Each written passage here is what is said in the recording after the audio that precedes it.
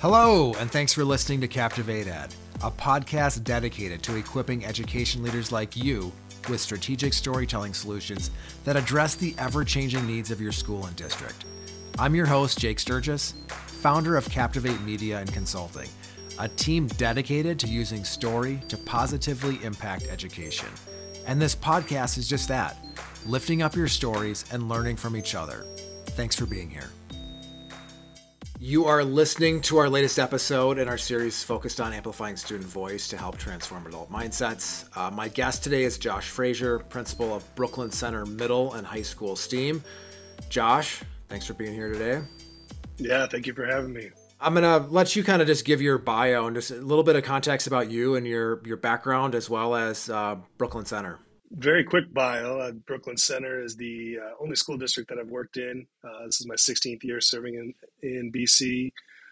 Currently the principal of the middle school and the high school. We're a 612 building, a very unique secondary building. Our students are incredible. They're activists. They're movement starters. And so this work is really passionate to me. Our student demographics, we are close to 90% free and reduced lunch. We're about 90% students of color. Our staff demographics are almost the opposite, about 18% staff of color. Obviously, that's a gap that we're working on, but it gives you an idea of the cultural, racial dynamics that we work towards here in BC. We're also, a very small district, so that allows us to be very nimble and flexible and responsive in many ways, just because we have a very, I think, a smooth way to be able to gather data, collect data, and respond to the needs of students in the moment. Yeah, that is one thing that's unique, as you guys share a border with Minneapolis and, obviously a much larger city, but you have been able to be nimble and to bring in things like the Voices framework to help understanding with staff and to help amplify student voice. Talk a little bit about, we went into Brooklyn Center, I don't even know how many years ago it was. It's probably like 4. Talk about some of the pain points that you've encountered when it comes to amplifying student voice and getting adults just to better understand where students' lived experiences and where they're coming from.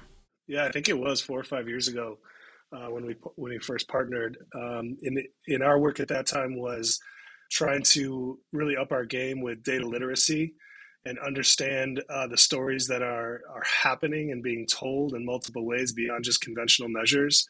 And at that point in time, we were also going through some transitions through just upheaval with our schedules because of construction, moving into 2 buildings. And so we had a lot in front of us, and we needed to make sure that we weren't just focusing on the adult needs during that time. And so we started to ask ourselves the question, what data is really missing? And for us, one of our core values was to center student voice and the student experience, but we weren't doing that. We were doing that in pockets, but we weren't doing it systematically and in a very formal way. And this was an opportunity when we first met, when you talked about the framework, for us to partner and create a more formal way for us to engage with students and be able to fully understand emotionally the experiences that they've had and are having, for us to be more intentional about short-term changes, long-term priorities, and just the way that we interact as adults to create the conditions for student learning. Can you talk a little bit just about the implementation? Because we created 3 videos for you, a 6 through 8 for your middle school staff, a 9th grade really focusing on the freshman transition and 9th grade students, and then 10 through 12. Just kind of talk a little bit about why you wanted to go that direction and what that did for your staff. As a 612 building, sometimes we often talk about what we need to do as a school, but we're actually 2 schools, and we always argue our 9th grade is almost a school within the school at the high school. And so knowing those things and knowing that we wanted to be able to feel a different experience and to set different priorities based on those developmental years, we wanted to get a feeling of the experiences of our middle school, which was much different than the transition to 9th grade, which we believe is so important One of the most important things to set up success for high school and even college and career is that ninth grade experience. And so we wanted to really target that intentionally for our ninth grade team. And then the 10 through 12 experience as students are set up and going through their pathways for college and career. So we set that up very intentionally based on kind of the different feelings of a school within a school that I think most people understand. Especially for those teachers who teach ninth graders to be able to hear from like a dozen of their students was really powerful, and not just hearing from a sixth grader who they may or may not have in class yet, and then obviously it's a different experience for your especially your juniors and seniors going through the system. What changes did you see? What kind of impact did you see the Voices framework have with staff? Some of the conversations that were taking place, and some of those, now that it's been 4 or 5 years, are some of those changes still in place? Yeah, that a great question. I think, the when you are able to fully experience and empathize with the student experience, you understand if the core values that you write on paper are actually happening and are like leading edge to the outcomes you have as a school. And so for us, it was, I think for some people, it was just eye opening to understand that the student experience as told through their stories was much different than what adults assumed their experiences were. And so that gap was a gap that we learned really quickly, not only in the short term of like a shock, but in the long term of how this needs to be a central part of our work moving forward as we collect community data. What are the student experiences? And if we're not asking that question, then there's a good chance that gap probably exists. So that was one of the biggest changes for us in schooling and in education. I think there's a lot of it's hard to get everybody with the same beliefs in the same school all in the same direction. And as someone leading the ship, that is the goal. It's hard to get there with all staff. But one way to do that is to be able to take the adult experience and not necessarily move it to the side, but center the student experience so that we can't deny what they're saying and feeling in relationship to our other data, the more conventional outcomes that we're hoping to achieve. And so that helps to be able to put some values, emotions to the side and say, what are our students actually saying? If we disagree on something, what are the students saying? And that was another change that really helped us. So in the years following, instead of a SIP, a school improvement plan, just lying on paper, it helped us create yearly like robust outcomes and actions that are based on what students want in their experience and changes they want to see in order to feel a sense of belonging, to have curriculum that matches who they are and their culture and their aspirations, to have activities outside of school that help with different career pathways that we might not have offered previously, to be able to address the I would say significant gaps in like cultural and racial understandings from our community versus our staff, and to do that collectively. Those were huge changes for us that they're not necessarily solved now, but they continue to be centered in our work because we put students' experiences at the center and continue to do so. You've been digging into the data for a long time, and how was how were you able to kind of still use the data, but then to help with those student stories and those experiences to help get I guess change mindsets of staff instead of just looking at the data and saying, hey, we've got a problem, we've got disproportionate suspension rates, or we've got our opportunity gap continues to expand. What what in your opinion, I mean, just kind of helped unlock some of that for staff, for them to be able to finally maybe have that aha moment of oh yeah, this is what Josh has been trying to tell us this whole time, or this is what the data really says, but this is how it's being lived out. This is the experience of our students.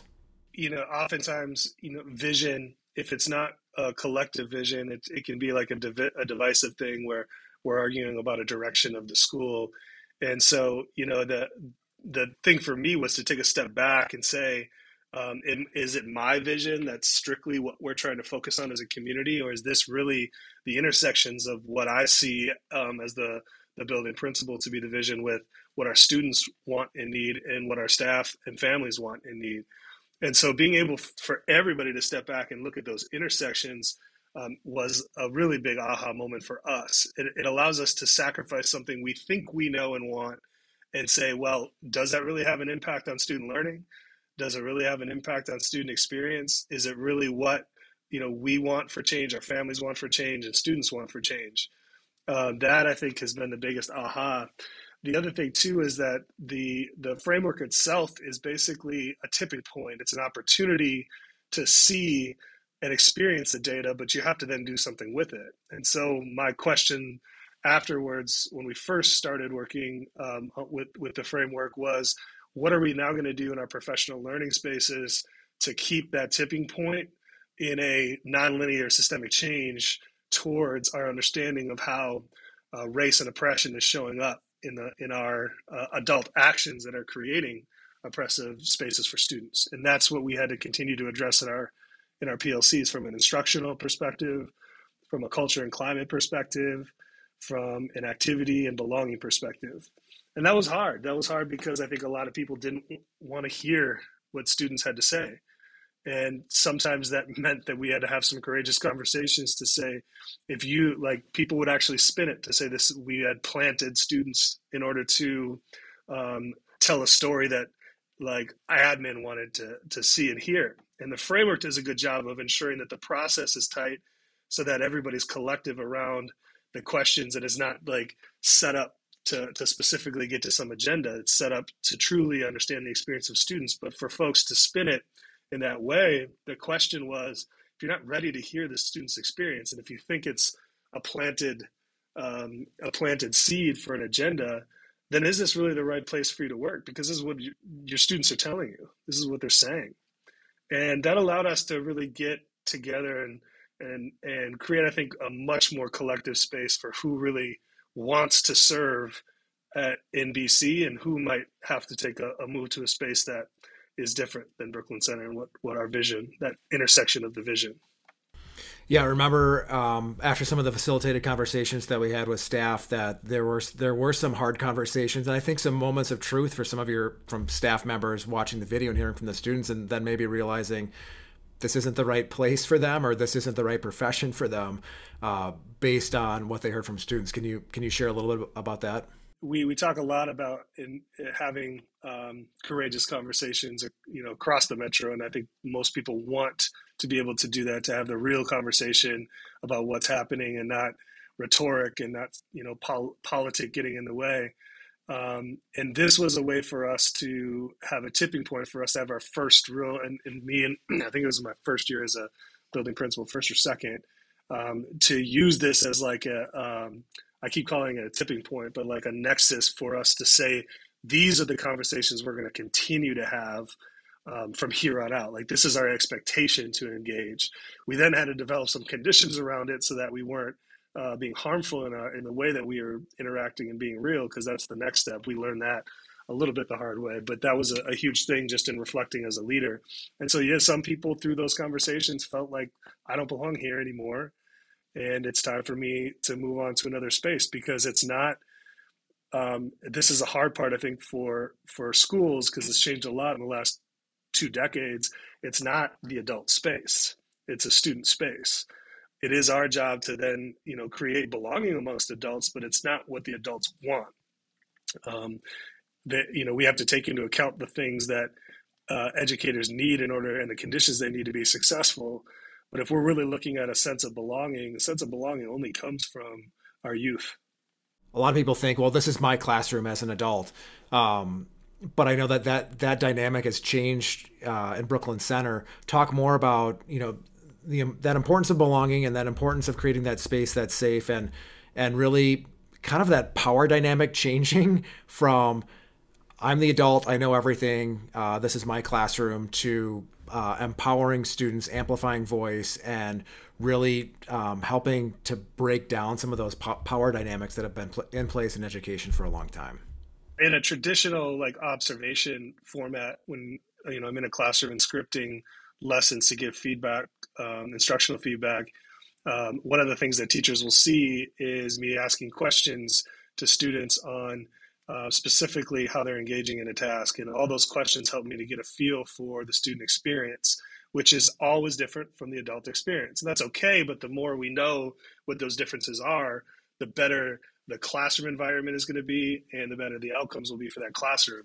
And that's just an example of then the questions I can ask when coaching staff, not just teachers, but in all spaces. Like, what are the questions you're asking students to understand their experience of the impact of what you just taught, or the group you just led, or the conflict you just resolved? How are you understanding that experience? And then the other part, which was unique for us, is there someone else where the power dynamic can shift that can come ask that question for you?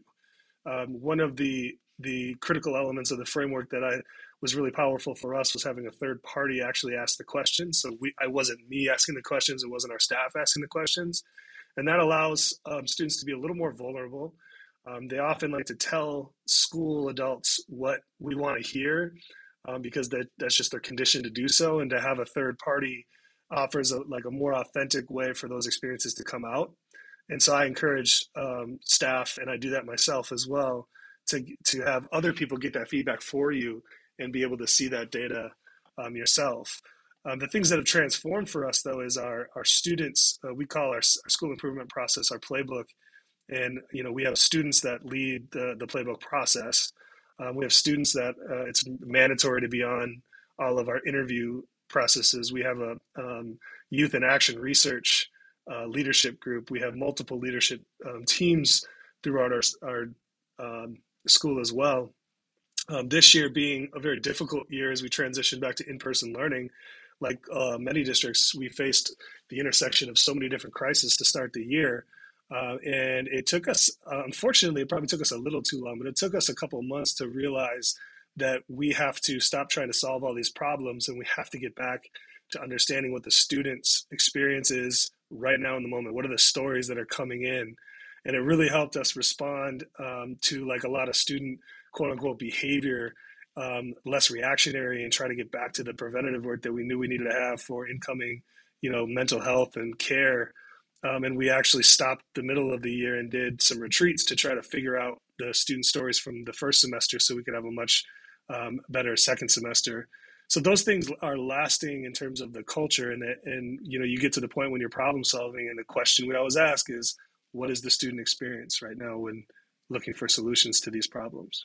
Has this built trust with students? And I guess, how would you describe the culture right now and that relationship between staff and students? The key with trust is not that you create the space. I mean, that's the huge first step to listen to stories. It's that you follow up in an authentic way to the themes that are coming out in the stories and turn those into the priorities that you're going to focus on as a school. And, students our youth don't always have the language to say it, like what they really want and need. So sometimes we have to keep digging and find out what that means for us to then, build structures and create expectations and figure out how we're going to love our students more.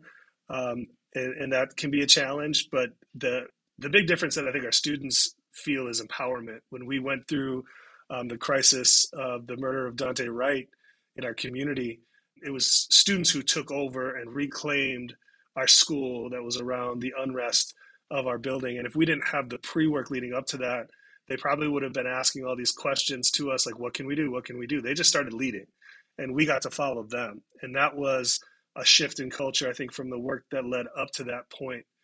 And also, we've learned a lot about what the difference is between student voice, student agency, student power.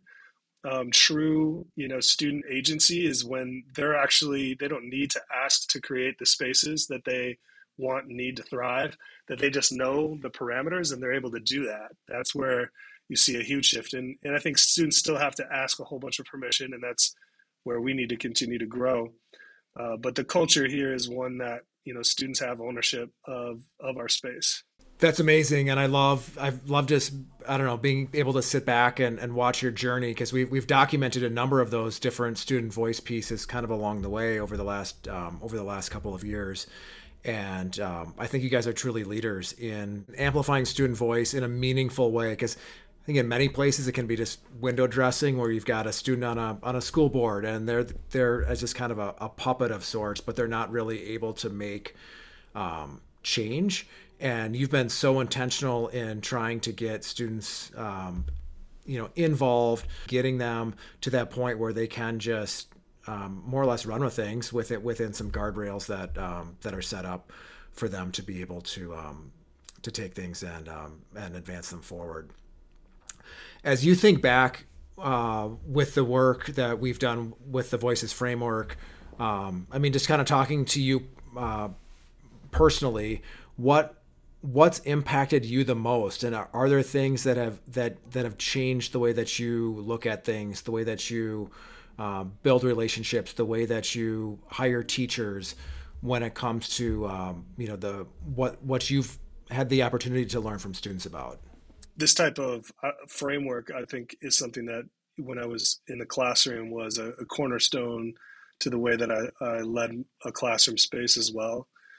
So it wasn't a hard adjustment for me personally, but leading it in a much larger scale was, because it's just not everybody naturally thinks that that's the right way to do the work.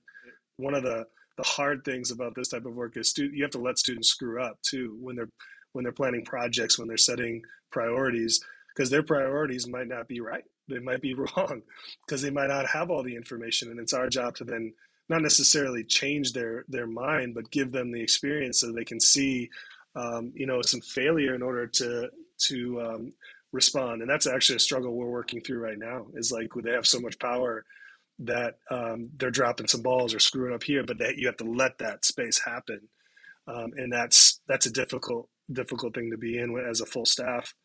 But I think that the biggest change is just core values. It's spread across our district. It's not just in our building.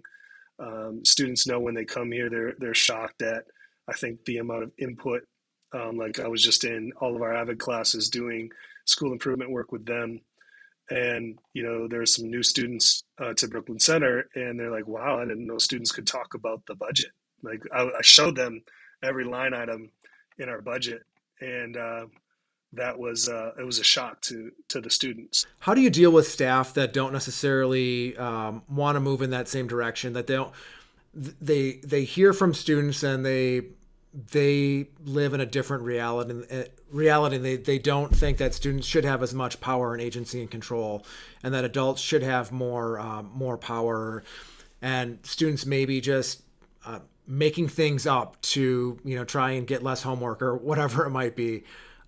Talk about how you deal with some of that adversity and some of those, differing opinions when you've got, a fairly large staff, and lots of different perspectives and ways of thinking that their way should be the way that things should be done. I think first of all is you can help them see that they might actually be right with some of those critiques, because that is the truth. Sometimes when you give students power and voice, they do want to use that in order to like do less or work less hard or. So what I always try to say is it's not necessarily that you have to change everything you believe, but what you do have to do is you have to stay present and listen, and then pose questions that you're truly curious about. And so that one way to do that is through modeling. It's not necessarily restorative chats, but it's the same kind of idea where you take the power dynamic a little bit and you shift it down. So we're just going to have a conversation, and being able to model that for teachers on how to ask actually curious questions and not just ask the question that you're leading because you want to elicit a certain response because of your beliefs and values. So I don't like to say that a teacher is necessarily wrong or a staff member is wrong when they have an opinion about a student who might be manipulating their power to do less work. But I would look at the set of questions they're asking the student. And is it general enough? Is it open enough? Are you truly curious about why they want to do less work, if that's what you truly believe? Are you truly curious about like what makes them want to take a step back from working their tail off in your class? And if you show them and you feel them that you really want to know, that's how the power dynamic shifts, and you're going to get a much more real answer. And then as an educator, you can figure out how to respond differently to that student. that's a more micro level of how to deal with that in like a moment to moment basis. I love that. And it's, I mean, and I'm guessing that that really helps strengthen those relationships, or even perhaps even build those relationships between staff and students when there is that common understanding. And when people ask really good questions, it shows that they care, and it shows that they're listening, and it shows that they have a vested interest in what's going on, and not just to like shut things down. Oh, this is a terrible idea. Have you thought about this, and this? But as you talked about, reframing things is a really powerful way to be able to ask those good questions and still get across what you're trying to as an adult, to show that concern, and have you thought about this, or have you thought about that, but to do that in a way that is really empowering to the students. I know we're running late on time here, but I wanted to ask about the investment piece, because we get that question a lot in terms of money and what does this cost, and time investment and whatnot. You're a small district in Minnesota, smaller than a lot, and you were able to bring us in to really help with facilitating these conversations and creating the videos for your staff. Can you talk a little bit about that investment piece? I'm a firm believer that your money is in your budget is a clear path to explain the values that you have as a district, and or as a building, and you could put them on paper all you want, but your money will tell you what you're invested in, and the resources that you're invested in. And so what I always ask myself is, looking at our budget, where is it that we're putting resources to create these types of tipping points, these types of experiences that are going to help us grow when it comes to the experience and stories of our students and our families. Also, I say that with staff too, as a principal, because I have to ensure that I'm also listening to their story, because I'm here to create the conditions for them to be successful. But I would look at your budget and say, where does student voice show up, just in a very general term, and then where do you actually put the time and money and resources to creating experiences that are going to help dig into some conversations to expose what your student story data looks like, compared to, we put a lot of resources to conventional measures and achievement measures, but there's a lot to show on the educational debt, racially and culturally, when it comes to the stories of our youth. So that's what I would pose. And if it's not the Voices framework, what is it? What is it? And you said, I mean, you've been in Brooklyn Center for 16 years. You've seen a lot of different initiatives kind of come and go throughout that time. And I think that's a criticism that a lot of teachers have of administrators is, there's a different flavor of the week in terms of focus and what people are spending money and time on. Can you talk a little bit, what makes the Voices framework different and unique from some of those other initiatives that you've been a part of? It's driven around the stories of students. You're not putting money towards, most of the time, some sort of evidence-based practice that you have to fully implement with all staff. You're actually taking your data and you're moving it to community-based data, and it's going to tell you a completely different story, and it's going to reset all your priorities. That is, I think, it's going upstream in terms of analyzing how you should actually use resources, number one. I think number two, the idea of having, I want to say that we can always do this work internally, that we have enough, just amazing relationships that our kids will be authentic with us. And I also know that, as I said earlier, that students and our youth often tell us what we want to hear, to just, because they don't trust the process, or we're placating them by asking them questions. And so having a third party come in is it's a method for collecting the data that can be much more effective in getting the authentic stories from our youth. Thanks for listening. If you enjoyed this episode and would like to learn more, head over to our website at captivatemedia.us, where you can join our email list as well as check out samples of our work in action. To catch all the latest from me, you can follow me on Twitter @_Jake Sturgis. Thanks again, and I hope to see you next time.